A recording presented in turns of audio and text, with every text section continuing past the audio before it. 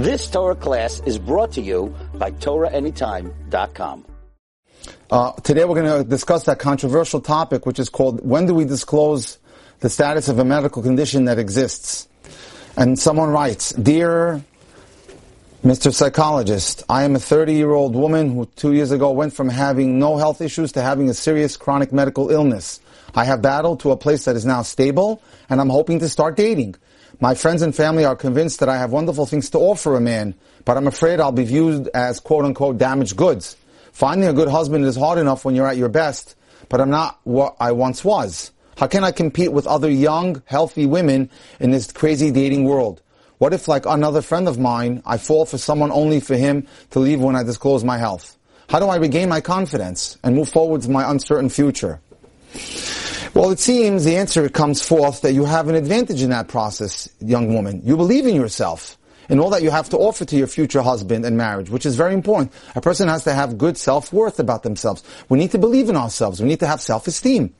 Being able to project a positive self-image is one of the most important qualities for a dater to have. For if not, the other party picks up on it right away. It's hard to define quality that most of the men you date are looking for. They want a person with confidence. Having friends who believe in you and support you, your desire to get married, is another plus in your favor. You can enlist your friends to help your network. Your friends can also be a good source of emotional support if you sometimes feel discouraged about how your dating is going. One more critical factor that will help you understanding is that your medical condition will be a factor in your dating career, and that some of the men you date will not be willing to continue once they learn about your situation. So come to grips with that and accept that reality. Fortunately, this won't be true for everyone. We personally know people who decide to continue dating after they learned about the other person's serious illness, which includes multiple sclerosis, cancer, yes, diabetes, depression, fibromyalgia, progressive visual impairment, and Crohn's disease, which is irritable bowels and irritable small intestine. And many of these couples went on to marry. It can help to view your situation from the perspective of looking for one man. I'm just interested in one man who will accept me for who I am, who's right for me and can accept who I am. Instead of I have to compete in the dating pool with all these other women. Because you're not competing, you're just looking for the one person that's right for you. When you and your friends network, don't disclose your medical condition. If only a small number of people know about your illness and prognosis, keep it that way. Collaborate with the people you are helping research on how they can describe you to potential dates and to anyone who might know a potential person that's right for you.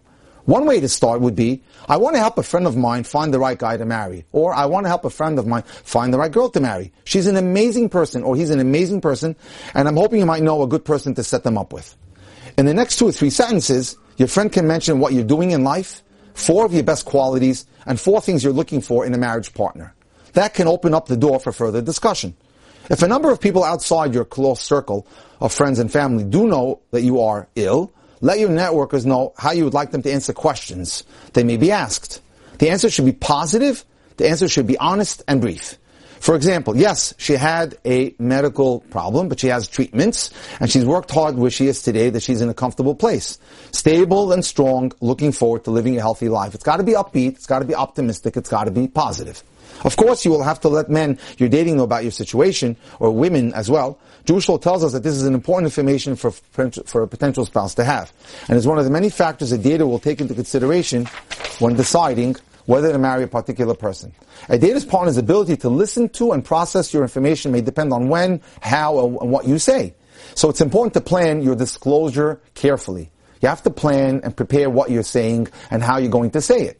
Many people consult with a rabbi who is accustomed to giving advice on health-related issues. Many people consult with me. I'm very accustomed to this, when they should bring up their medical conditions. And it's a case-by-case basis. If you need help with that, certainly reach out to me. While we can't substitute our understanding with that of an authority, we know that many daters are told to wait until they have had a certain number of dates, but before they've developed a strong emotional connection, typically 3 to 4.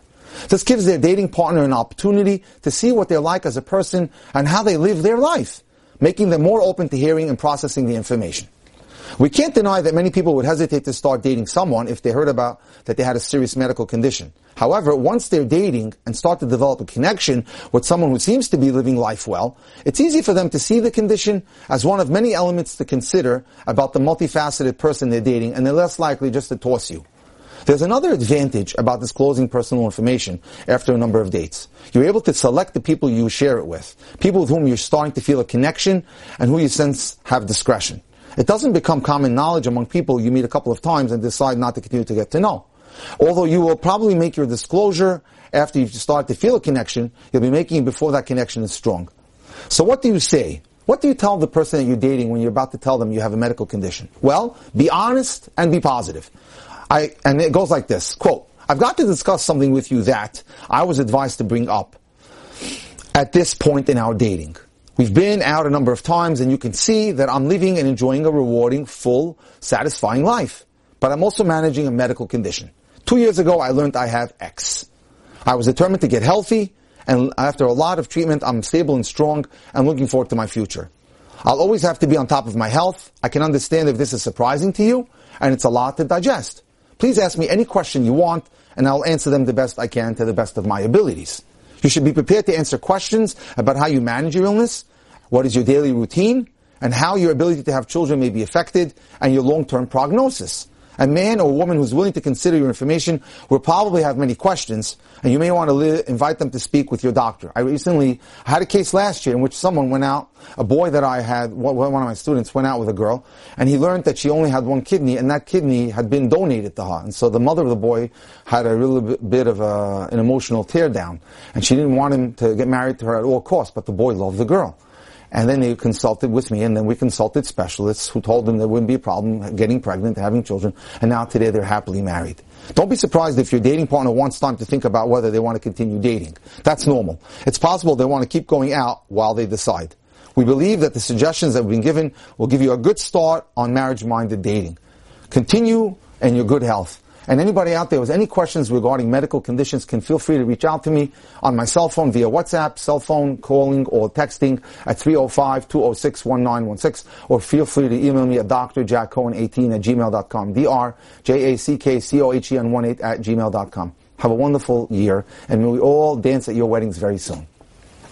You've just experienced another Torah class brought to you by TorahAnytime.com.